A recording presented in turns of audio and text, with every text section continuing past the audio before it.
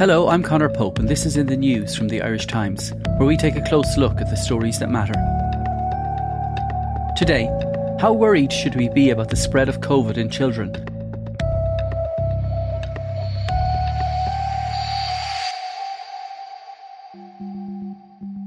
The success of the vaccine rollout in Ireland has exceeded even the most optimistic projections of earlier this year.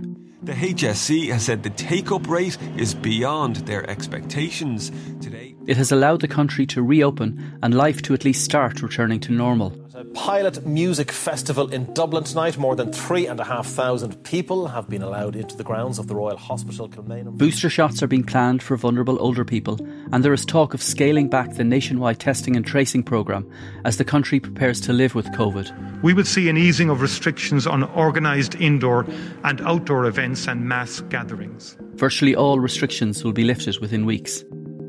But for more than 500,000 children in primary schools and creches around the country, there is no vaccine, and fears have been expressed that they are now the most at risk from the virus. Paul Cullen is the Irish Times health editor. There's been a lot of commentary in recent days about school children being more vulnerable to contracting COVID now than at any point in the pandemic. Paul, what's your take on that? You know, we look back now after 18 months of experience and we can see that we have opened schools successfully before. We know from the very start of this pandemic that children thankfully have been spared the worst effects of COVID. That situation hasn't really changed with new variants as they've come along, including the Delta variant. And I do think also that in terms of Ireland's particular response, I think it's better than it was, obviously, last year. And I think our crystal ball gazing, our modelling is better. So I'm more inclined to trust what our officials are telling us this autumn. And I think it's important to remember there's this great Latin word from the courts called qua. I don't know if you know. So children qua children, children as children, don't transmit the virus as much as adults, and they're not as at risk as adults, particularly younger children. We tend to conduct this debate as talking about children qua school children, but actually just because a school child has a case of COVID, it's less likely that they acquired that case in school. It's more likely that they acquired it in the community, in the family. They were twice as more likely to acquire it in the family than in the school. So you've got to separate those two things out. In many cases in the last year, children have been safer within schools actually than in the community when there was very high levels of transmission. We do have very high case levels. They have been stable and even declining in the last while. And against that, we have this great wall of immunity created by the very high level of vaccination in the community, extending down to 12-year-olds. Of course, we're heading into an Irish winter. Of course, there may be other bugs such as flu and other respiratory viruses, which will muddy the picture. And of course, we have this big testing regime, which means that you have to stay at home for 10 days if you're suspected to have a case, even if your symptoms are very minor. So there's a lot of uncertainty there. But if you think about it, when we reopened the schools last March, the 3 months after that, about 1% of kids got COVID. It's hard to see, even with the new variant and even from a higher level, it's hard to see things being so drastically worse as to force school closures. We've been living with COVID now for 18 months, so we have a huge bank of data both in this country and internationally. What are the numbers telling us about children and their likelihood of getting very sick from COVID, or what do we know about their likelihood of getting long COVID? Apart from the earliest weeks of the pandemic, when, if you remember back then, there was a lot of fear about children being vectors for transmission of disease, and actually then things flipped over and it turned out that we adults were the vectors of the disease in ways that we didn't understand. It's been apparent then since almost the start of the pandemic that children were less affected, and they really are affected very, very little. That's not to minimise the cases that do occur. But I suppose the most complete research comes from Britain, and they would, would say, to take one calculation, you have to distinguish between the number of infections among children and the number of cases, because the number of cases depends on the amount of testing you do. But so many illnesses among children will be so minor that they won't even peak above the water level. You wouldn't notice them. But there would be a 1 in 750 risk of hospitalisation, and the risk of death is over 1 in 100,000 or 1 in 120,000. And I think the figures here are pretty similar. Of those children who do have serious illnesses, a majority would have had underlying conditions. And what about the long COVID fears? Yeah, I mean, obviously there's a lot of discussion about long COVID and there's still swirling uncertainty around long COVID.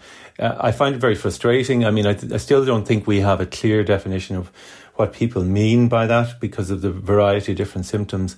If you take a rough level of, say, do you still have symptoms 3 months after infection? So I have seen figures quoted by people who are very concerned about, saying you could have more than 10% of children who'd still have symptoms 3 or 4 months after infection. However, the largest study that I have reported up on, again from the UK, would have said that under 2% of children were displaying symptoms 2 months after infection. So the proportion is quite low. But obviously, if you have a lot of cases among children, then you will have proportionately more cases of long COVID. Then you're into the uncertainty about what that actually means. How long will that last? How serious are the conditions? And is there a risk of misdiagnosis of other conditions that arise as children grow up and become adults?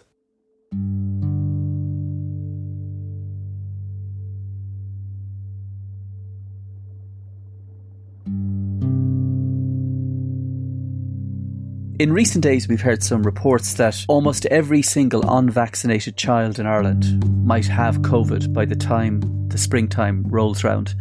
What do you make of those reports? Is that likely? I don't think it's likely, but I don't have any guarantees on what will happen. As I quoted earlier, 1% of our children got infected in the 12 weeks after schools reopened last March. So if you take into account that we now have the Delta variant, which is more than 50% more transmissible than the variant that was around then, it's hard to see how you would get from 1% up to 80%, even allowing for the vagaries or the influence of winter. While that is possible, I feel that it's on the high side. You have to remember that back then, children were going home into households where there was a increased circulation of the virus because it was spreading in the community, and there was no protection from vaccination. Now children are going home to parents who are by and large mostly vaccinated. They're even going home to siblings who, if they're in second level, are vaccinated. So, there's a lot more protection, more to prevent that kind of event happening. There's no great evidence that there are large numbers of super spreading events in classrooms in any case. One of the key differences that's going to emerge in the days ahead between primary schools and secondary schools is that, the vast majority of secondary school children will be vaccinated and secondary school children will still have to wear masks. But primary school children don't have to wear masks and they won't be vaccinated. Surely that places them at particular risk of spreading it amongst themselves. If you look at practice in other countries, the 12-year-old threshold for wearing masks that's applied here in Ireland, and which has been criticised by some, is reasonably typical for Europe. There are some parts of the US where children as young as 2 are wearing masks, and other countries then where masks have been dispensed with. And whatever about what has happened up to now, I mean, the context that we're in at the moment, whether people are ready for it or not psychologically, we are moving to a normalisation phase or an end of the pandemic phase. And that is justified by the levels of immunisation in the population and the trends that we're seeing in the broader context. So if we're going to start removing masks for adults into other situations, and if we're going to send people back to work and so on, it would seem to be an outlier to be forcing children to continue to wear masks, or even to add to the number of school children who are wearing masks. Personally, I think the disadvantages, and I'm speaking as a parent here, the disadvantages to mask wearing have not been adequately calculated. The impact that has on children's psyche and well-being is profound and fundamental, in my opinion, and this is just my opinion. And I think that needs to counterbalance any consideration. Tell me this, is there any prospect of younger kids under the age of 12 being vaccinated? I can't see it happening this winter. You can see that in Ireland we have taken an enthusiastic approach to vaccinating, let's say, more marginal groups. I don't think the risk-benefit case for vaccinating younger children is well established. Advising vaccination for children, now like other agencies right across Europe and the world would have to consider the relative risks and benefits for children, for whom COVID-19 presents a very low risk in terms of serious illness, hospitalisation, ITU and death, and that to balance what is a very low risk against the risks that any vaccine may have in younger age groups between the joint. But you can see the more cautious approach that's been taken in the UK, where after some hand-wringing, they've decided to give 12 to 15-year-olds one dose of vaccine instead of two. Obviously, the regulatory process on either side of the Atlantic will progress and has begun, so that in the US, for example, the Pfizer vaccine now has full authorization as opposed to emergency use authorization. So once that goes through the system for adults in Europe, then they can start thinking about, giving full authorization for younger groups, and then possibly contemplating that or working out how perhaps to give lower doses to children. But I think the British approach of caution is a sensible one. So we're a long way off that, but we do appear to be much closer to giving older people and more vulnerable groups booster shots. Is that happening soon? Yeah, I mean, it will happen soon. The authorization has come through the systems here for people who are in nursing homes and over 80s in the community. There's an interesting debate swirling around here. So the first thing is, how well are our existing vaccines working? And the answer to that is they're really working very, very well. The Delta variant has bashed their protection against infection to some extent, but the protection that the main vaccines, and that's all four vaccines, give against serious illness and hospitalisation is massive. It's, 80-90%. It still is. So that's the thing that people have to remember. They have, they may succumb to an infection. And anecdotally, you'll come across people who are saying this, that they were infected and they after getting vaccinated. But it was a mild infection, a short-lived one. And isn't that what vaccines were for? To stop you falling seriously ill. So they're working. So the question is, if they're working, then do we need a booster? The WHO doesn't think we need a booster. We're planning to hand out extra life jackets to people who already have life jackets, while we're leaving other people to drown without a single life jacket. That's the reality. Now, they are conscious of the need to get vaccines out to the rest of the world, because there is a scientific consensus. I think that's shared. We may disagree about lots of things, but I think everyone realises that we need to get everyone vaccinated, or as many people in the world as possible, in order to put a lid on this. And the question is, do you give third shots to people in Ireland and other Western countries, or do you use those limited supplies as first shots and second shots in other countries where supply is lacking? And there was, as you know, in the last few days, a new report by an international panel of experts saying that there isn't any justification at this stage for giving booster shots to the general population. So from your perspective, do you think it's ethical that we give people booster shots when there's people without those life jackets across the developing world? Probably not. If the supplies are in the country already, there's no justification for not using them here. They wouldn't. Probably the expiry date wouldn't apply. If you're talking about future supplies, it's a balancing act. If Ireland is fully subscribed to its commitments to supplying vaccines around the world, our ministers can probably argue that we're doing our bit. There are other ways to skin the cat, by increasing output. But I think most experts are saying now that it wouldn't even be next year, but by the time this job is finished. It's like painting the Golden Gate Bridge. It'll probably go into the 2023, is it? Before everybody is going to get access to vaccines. By which stage, of course, the worry is that the virus could have mutated further and pose a new threat, in which case we're back to the start. Coming up, what will a more normal COVID testing system look like?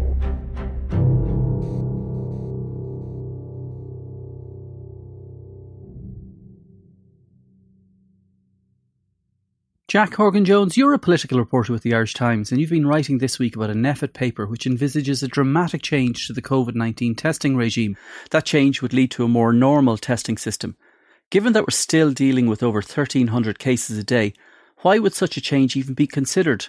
So this would be a fairly radical departure, both in terms of potentially scaling down the huge amount of testing that we do at the moment, upwards of 25,000 tests every day, but also in terms of how we've experienced the pandemic so far. The entire COVID story in Ireland has been shot through with the issue of testing. Initially, we had arguments over testing capacity. People are very concerned about this government's handling of COVID-19 and especially testing and tracing. Fianna Fáil and Fine Gael. Will we be able to do enough to track the progress of the disease and to interrupt chains of transmission? Could we do it fast enough? What was the turnaround time? Did we have enough equipment? Were the labs scaled up enough? Did we have enough reagent? I mean, all these stories punctuated certainly the first 6 months of the pandemic last year. Since then, it's become part of the background noise around the whole pandemic in Ireland, to the extent that, you know, when you drill down into it, what's the main way in which people have experienced the pandemic on a daily basis? Good evening, ladies and gentlemen. Thank you again for being with us. Has been those case numbers, and they, of course, are a function of the testing system itself. An additional 548 new cases of COVID-19. It's been one of the key metrics, one of the key ways people have encountered and thought about COVID, and that's why the idea that we'd step back from that and do so voluntarily, not out of necessity, I think is an interesting and intriguing story. Why we would do it is two reasons, really.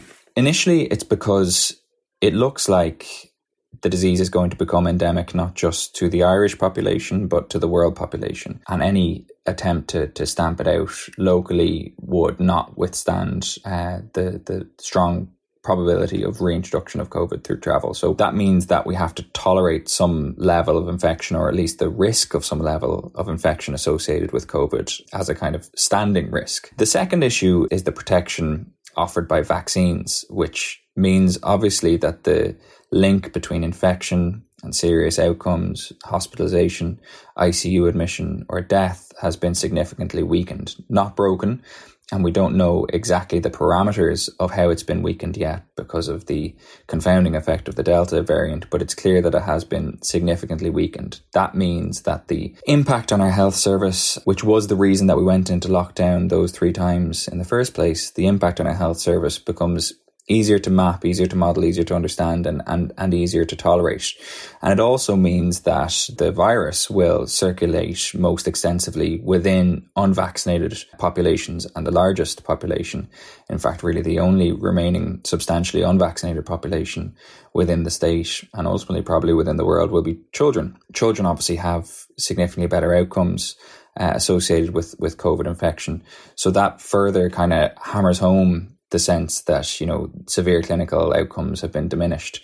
In fact, the paper even makes the point that if we accept that COVID is going to become endemic, that the risk of infection is something that we're going to have to tolerate for many years to come, that early infection without a serious medical outcome and perhaps repeated infection amongst children may be no bad thing in the round in terms of giving some acquired immunity through life. So that's how the picture is changing. Can you tell me what would change if the proposals as they are outlined were introduced? So the most visible change, I suppose, would just be lower levels of testing and the substantial dismantling, ultimately, I suppose, of that kind of mass, basically open access, self-referral for testing system that we have.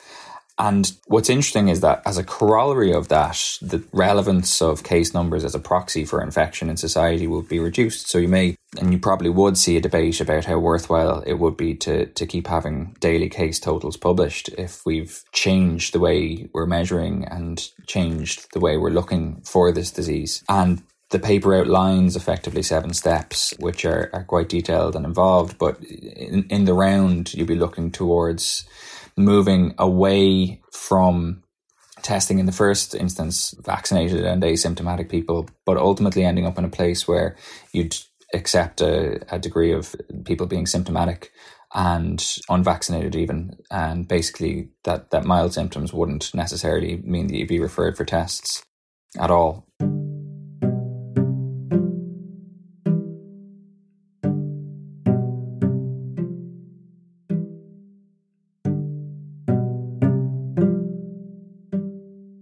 Are the changes likely to come about? And if so, when do you think they'd be implemented?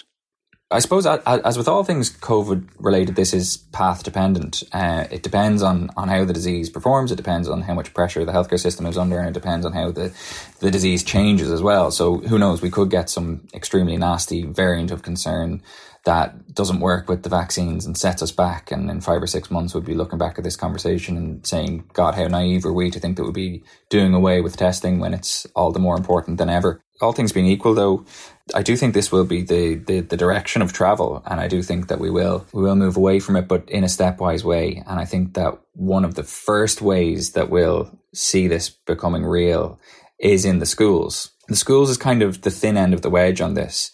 And it's also the most pressing part of the problem. We've had this debate because we've seen thousands of children being taken out of class as a result of being close contacts. And the question that's currently being asked is, why would we remove close contacts in school when they likely won't get sick, they likely won't transmit the Delta variant even at a very high level, and they might not even contract COVID at all? So why would we remove them from school when we know that it's definitely going to have a really bad impact on their education and on their parents' work lives and so on? So NPHET this coming Thursday, that policy remained unchanged. Surprised if there wasn't some change arising from NPHET, and I would be surprised if in a week or 10 days' time. We're quite a ways away, I would estimate months, from moving totally to the system that's outlined in the paper that went to NPHET this summer. But it certainly is a bellwether for how we're going to experience COVID in the future if it remains more or less in the current state that it's in. That's it for today. In the News, we'll be back soon.